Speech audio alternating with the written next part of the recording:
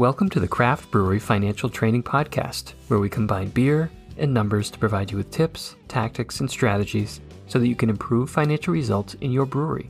I'm your host, Kerry Shumway, a CPA, CFO for a brewery, and a former CFO for a beer distributor. I've spent the last 20 years using finance to improve financial results in our beer business. Now I'm helping other craft breweries to do the same. Are you ready to take your brewery financial results to the next level? Okay, let's get started.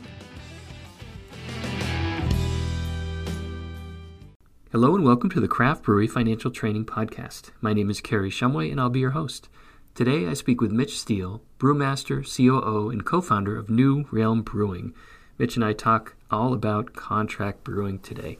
We talk about why New Realm chose to contract brew, how they got started, what the process looks like for a prospective customer, types of tracking data that's provided, all of the contract terms and details that you'll need to know, and generally how to structure your pricing. So for now, please enjoy this conversation with Mitch Steele from New Realm Brewing. All right, Mitch, thanks so much for joining and welcome to the podcast. Thanks for asking me to do this. So give us a little background. I'd like to hear about your professional background and tell us what's going on at New Realm Brewing. Yeah, so I've been in brewing since the late 1980s professionally, and I've worked at several different companies. Started off in a small brew pub, spent a good chunk of time with Anheuser-Busch and did new product development for them for a little while. Spent 10 years at Stone Brewing out in San Diego County as brewmaster, and left Stone in 2016 to start New Realm Brewing Company with Kerry Falcone and Bob Powers back in 2016. So New Realm, we opened up our first brewery in Atlanta. We started brewing there in late 2017. We opened the doors officially in early 2018 in January. And so we've been, we just went through our fourth anniversary, gearing up for some celebrations around that. And since we opened in Atlanta, we ended up opening three more spots in the past few years. So the Green Flash Brewery in Virginia Beach got foreclosed on and shut down, and we were able to go in there and bid on it in auction and get that brewery, which is a much larger brewery than we have in Atlanta. And then in this past year, we opened up a craft distillery and restaurant in Savannah, Georgia, and we also took over a brew pub in the Charleston, South Carolina area. We're on Daniel Island, just north of Charleston proper. So we've got 4 locations right now. We're looking at opening a 5th in Greenville at the end of the year, Greenville, South Carolina. So we're, things are going fast and furious at New Realm. And last year we did over 25,000 barrels of brewing last year. And I'm not sure exactly what the number was, but, starting from zero and being at 27,000 in 4 years is indicative of a lot of growth, right? So we've been managing that. Well, good. That sounds like a pretty exciting time for you guys. So there's lots of stuff we could dig into, but for today, we'll focus on contract brewing. I think it'll be useful and interesting for folks listening that might be, looking at doing a contract brewing arrangement. So at New Realm, you guys are our contract brewer in addition to producing your own brand. So tell us why you chose to contract brew and how you got started. Well, like I mentioned, we acquired the brewery in Virginia Beach, the Green Flash Brewery, and that has a capacity, depending on brand mix, of somewhere around 40,000 barrels a year, maybe closer to 45 at this point. And when we got that brewery, we started shifting some of our production up there, but we had a lot of extra capacity, and the production we shifted out of Atlanta became excess capacity in Atlanta. So we were sitting on 2 breweries that had 55 to 60,000 barrels of capacity, and we're brewing it at 27,000. So we're using our brewery about half of its potential or its capacity. And so we didn't set out to contract brew at all. We had a friend who was starting a brewery in another state. He was a friend of Carrie and Bob's, who asked us if we could brew his beer for him. And we started doing that in Virginia Beach, and everything kind of grew from there. Interesting. Okay. So it was really more, hey, we've got the space, we've got the capacity. Let's give this a shot, fill the pipeline. Yeah, absolutely. It wasn't part of our original business plan, but business plans change. They do. They have a way of doing that. So tell me about how this works. I guess for the novice that's out there thinking about it, what take me through a prospective contract brewing customer. What does that process look like, and how do you determine ultimately if it's a good fit? Yeah, so there's a few things we look at when we start talking to customers. First and foremost is, what is it that they want us to brew for them? Whether it's a beer or a seltzer or something else, and just checking the boxes to make sure that it's a product we can make. That's probably the first and most important step. And the way the process works is usually somebody reaches out to us with some interest, and we do an NDA. So we've got a non-disclosure with them and set that up. And then we get on a conference call and talk about the recipe and how much volume they're looking to do and what their batch size is. And the batch size is also very important for us because we have limitations on our flexibility in both locations, but we can be pretty flexible. But if somebody's looking for 10 barrels, that's probably not going to work in our business. But, and so we have those conversations, make sure it's a good fit. And if it looks like a good fit, they'll send us a recipe. We'll build out the recipe for our brewery using our efficiencies and those kind of things, and then price it out and send them a contract and a quote for a rough estimate of the cost of producing their beer for them. And then if they sign it, we start brewing. And we've got a director of supply chain who handles all the coordination with the customers. She does the scheduling. She makes sure that we have the packaging material, the ingredients, those kind of things available for them when they want their beer. Excellent. Okay, so I'll just recap quickly. So you start with an NDA, basically a non-disclosure, so you guys can have an open conversation. You set up a call and you talk about the particulars, how much beer are you looking for, batch size and so forth. They send the recipe, you guys price it out, get to a contract with all the details, and we'll dig into that in a bit here, and then a quote do you typically have repeat customers, or is it a mix of, maybe just someone needing one run, or how does that work? Everybody that we've brewed with has been a repeat customer. So we haven't done any one-off beers.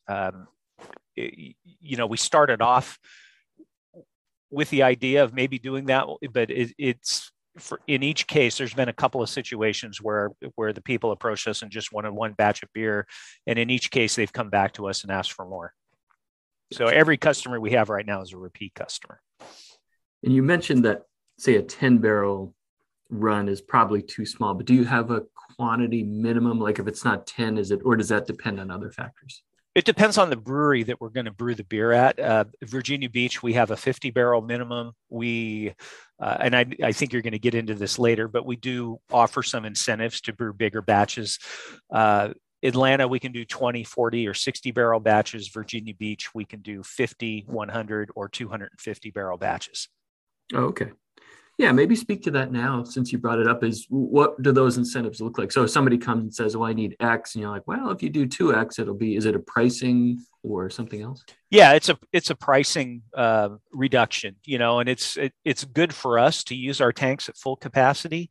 We understand that we have some customers that aren't going to need 250 barrels of beer, but we also want to put that out there that if they do brew more beer, the price goes down accordingly. And that just makes sense. I mean, whether you're brewing 50 barrels or brewing 250 barrels, you've still got one tank that you've got to monitor all the QA data. You've got to clean the tank. You've got to prep the tank. You've got to, the amount of work that goes after you get past the brew house that goes into brewing one batch or 5 batches is about the same. So, so we wanted to make sure that people recognize that and had an opportunity to save a little money if they wanted more beer. Makes sense.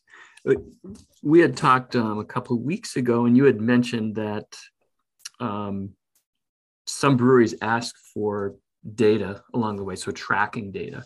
Mm-hmm. Maybe tell us a bit about what types of tracking data are people asking for, and maybe relatedly, what kind of data would you recommend that they ask for?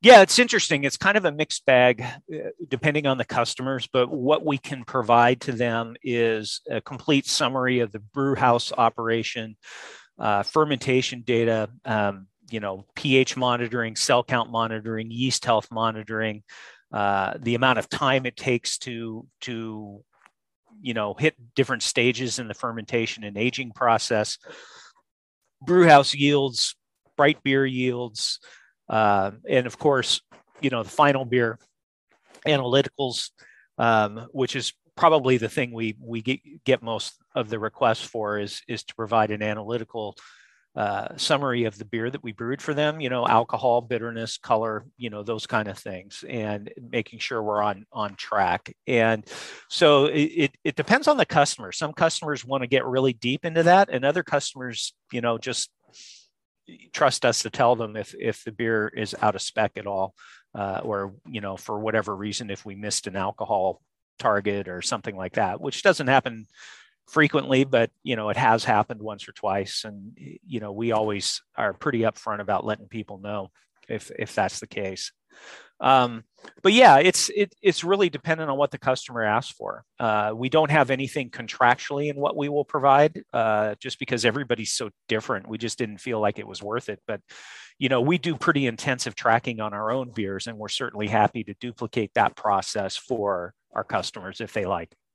And what type of software do you use for that tracking and all those metrics? And so we are using for the analytical metrics and the brewing performance metrics, we're using spreadsheets.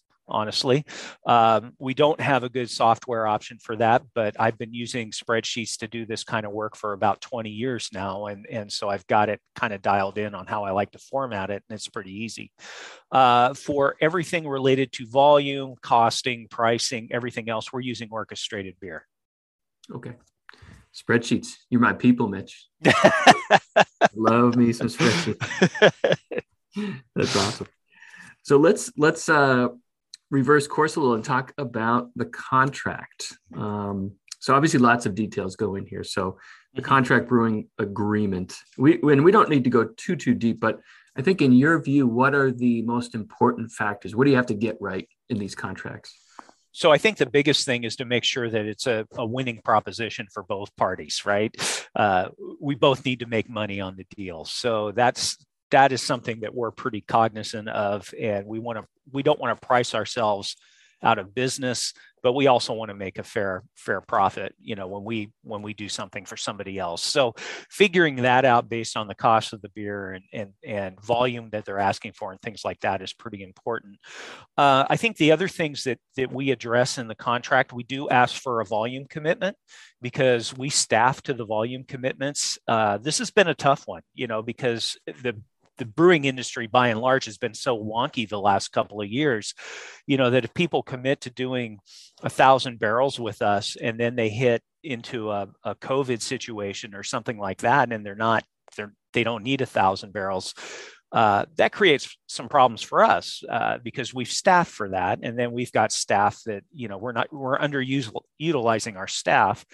And so that needs to be addressed in there. Typically, we require 8 weeks lead time, a purchase order for the beer. They send us a purchase order. We get it on the schedule. We get 8 weeks to get it packaged and out the door to them. The customers arrange for the shipping of their beer. They arrange for the pickup. And at this point, we are looking at and putting in some contract language that allows free storage for a reasonable amount of time, but there's also a situation where if the beer doesn't move, we may go back to them and ask for some storage fees. The contract thing has been interesting because we've been modifying it all along for the last 2.5 years. And, things come up that you don't expect, and you're like, okay, we better address that in the contract, moving forward. When we started off doing this, we didn't have contracts. And, we just had verbal agreements, which, really works, because the brewing industry is the brewing industry, and people, when you handshake on something, it's as good as your word. And, but, when we started growing this program, we realized we needed to have something a little bit more concrete to protect ourselves and also to protect our customers.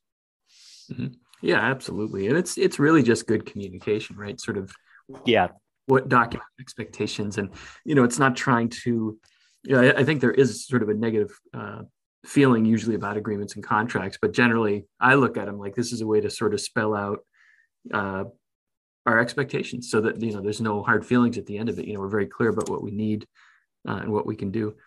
So have you had any, and maybe at New Realm or with your previous work, any sort of circumstances that arose, any lessons learned, any maybe things that went wrong that in hindsight, you're like, we should have addressed that? Any particular examples? Oh my gosh. This is really my first contract brewing experience at New Realm. We didn't do it at Stone, and we didn't do it at Anheuser-Busch. So it's an interesting question. I think, some of the things I mentioned when we talked about modifying the contracts and adding things at a later date stemmed from issues that came up. I think, sometimes we need to be more proactive about communicating the data. That's something that we learned pretty early on, even so far as to supplying canning quality checks, seam checks, and things like that to our customers. I think the biggest thing that we've learned with regard specifically to the agreements is to ask for a volume commitment. And with the understanding that, we're building a plan, a staff based on the commitment that they make. And if they don't make it, it causes us problems. The other thing is that we've done is we've added an ask for a 50% down payment before we brew the beer. And that is because we're not a bank, and we can't afford to have, that money not in our pocket for the 8 weeks that it takes to put the beer together. And get it brewed and packaged and everything. There was another one that I wanted to bring up as well, and now I'm drawing a blank on it. Making sure that all the packaging material is on site before we brew the beer. And that has been a big one because of all the problems in supply chain with packaging and can supply and lid supply and things like that. So we've started putting language in the contract that says, hey, if you want us to brew the beer, the packaging material has to be on site. If we're supplying the packaging material, that's fine. Then it's a no-brainer. But if they want to supply their own cans, it better be on site, because the worst thing that can happen for us when we're really busy is to have somebody else's beer sitting in a tank and nowhere to go with it. It just creates a logjam in everything. And I think the last thing I'll mention is there are going to be times when we're brewing beyond our capacity, and we want to put some language in the contract that addresses some flexibility with timing based on that. Our priorities still and remains brewing our own beer, and there have been times where we just haven't been able to fit a brew on the schedule, especially if we don't get the 8 weeks notice, which happens a lot, and we try to be as flexible as possible. It's, we're pretty transparent with how we communicate. And, it's if somebody asks for a 250 barrel batch to brew next week, chances are we're not going to be able to do it. And so, you got to have those communications. And one thing that we do, I think that really helps, is with all of our customers, we have weekly conferences and talk about how their beer is moving, what the plan looks like, what does the 2-month lookout look like, what does a 3-month lookout look like, and and if there's anything they need from us that they're not getting, and that really helps the process. Doing it over email doesn't work. That has led to all sorts of problems, and people don't always have time to digest emails. And if you set aside a specific time and duration to talk about this stuff, it makes the process go a lot smoother. That's really smart. Yeah, just keeping in touch with each other throughout the process. So you had mentioned earlier in the conversation, kind of specifying what the contract or what your prospective customer might want to brew, whether it's beer or seltzer. What are the different types of products that you guys offer outside of, or in addition to beer and seltzer? So we can do basically any kind of beer, except for a fermented sour type thing or barrel aged or something like that. We can't really support that, but any beer style is fair game. We can do seltzers. We had been talking to some people about doing non-alcoholic sodas, non-alcoholic beers, those kind of things. Pretty much anything that our equipment can handle, we can do. We've had to turn away some people that wanted NA beers that were arrested fermentation beers, or the yeast that doesn't ferment all the sugar kind of thing, because we don't have a pasteurizer.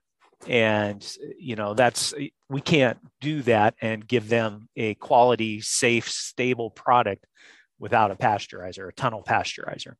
Mm-hmm. So, those are the kind of things that we can't do, but we've looked at RTD cocktails in Atlanta because we have a distiller's permit there. Seltzers, non-alcoholic sodas we've looked at. Haven't pulled the trigger on any of those except beer so far, but we've had some pretty serious conversations, and we've got some in the works right now. Interesting. So you have the capability to do the RTD cocktails, for example? Yes. Nice. Okay. As far as, so those are kind of the flavors and styles and so forth. How flexible are you with the packaging sizes, cans, can sizes, bottles, package configurations? So when we first started, we were operating a pneumatic scale Angelus 6-head inline filler in Virginia Beach. And, it was canning at about 45 cans a minute, 50 cans a minute, somewhere in that range. And we were limited to standard 12 ounce and 16 ounce cans with PakTechs. And last year we commissioned a $3 million KHS canning line with carton, box building capabilities, tray packers, depalletizers, palletizers, mix pack capability. So now we can offer 12 ounce and 16 ounce standard, of course, but we can also do 12 ounce sleek. We can do 19.2 ounce. We can do 4 packs. We can do 6 packs. We can do 24 packs, 12 packs. So, so we've got a lot of flexibility on the packaging side. It's interesting because 19.2 ounce cans are the one that we're commissioning that capability right now. Initially, we didn't have it, and we had to go out and get some change parts and things. And we don't have any customers that are interested in that, but we're certainly interested in being able to put beer in a 19.2 ounce can. So it's going to be interesting. But we do have a lot of flexibility with our package. And, if the customer wants PakTechs, we can do that too. We've got with this can line project, we put in a PakTech applicator. So we still do several of our own beers in PakTechs. So that's been a nice bit of flexibility as well. What do you see as, from the customers that you have, what are the top packages that they need? Most of our customers are looking for 6 packs and 16 ounce 4 packs in PakTechs.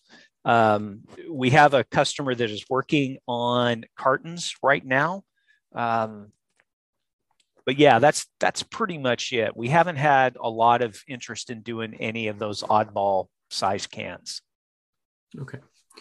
So given what you've experienced with contract brewing, if there are other breweries out there that are listening to this and they're either thinking, well, I don't necessarily need to have my beer contracted, but I might want to take on this type of a business model if they've got capacity. Is this something you would recommend that they look at? And if so, what are maybe the first steps to determine if it's a good fit for their business? Yeah, I think probably the first thing I would look at is number one, whether you have the capacity to actually do this, or if you're going to be at capacity within 2 years, you may want to hold off on doing this kind of thing, because most people that contract brew are looking for a somewhat long-term commitment. Now, there are others that are building a brewery and just want a contract brew for a few months, and that's fine too. So I would kind of specify what you're looking for from a customer standpoint, what kind of commitment you're looking for. The other piece of this is the administrative side of contract brewing is a burden. It is a lot of work. Our supply chain director, she essentially is planning brewing for 7 to 8 different customers, including our own selves. And then on the finance side, it's the same thing. We have to invoice these people, we have to set up payment terms, all that kind of stuff. So if you don't have the administrative staff to really manage that, you're going to struggle with it. Yeah, that's good advice. Any resources that either you found or could point to people to, if they want to learn a little bit more about the particulars of contract brewing? Any websites, books, things of that nature? I've looked and I haven't found much. Really what we did is we talked to some brewers who were doing it. That were friends of mine. And I said, okay, tell me what we need to do. What questions do we need to ask? How do we need to set this up? And actually there were a couple that were pretty helpful and pretty forthcoming with the information. And I really appreciated it, because otherwise we wouldn't know what the heck we were doing. The biggest thing is pricing, and how to price the production so that both breweries make a profit off of it. And you have to do some pretty in-depth financial analysis on what it costs to brew your beer, and what the labor costs are, what the overhead costs are, what the utilities costs are. And if you don't have a good grasp on that, then it's very hard to make sure that you're pricing things appropriately. Good point.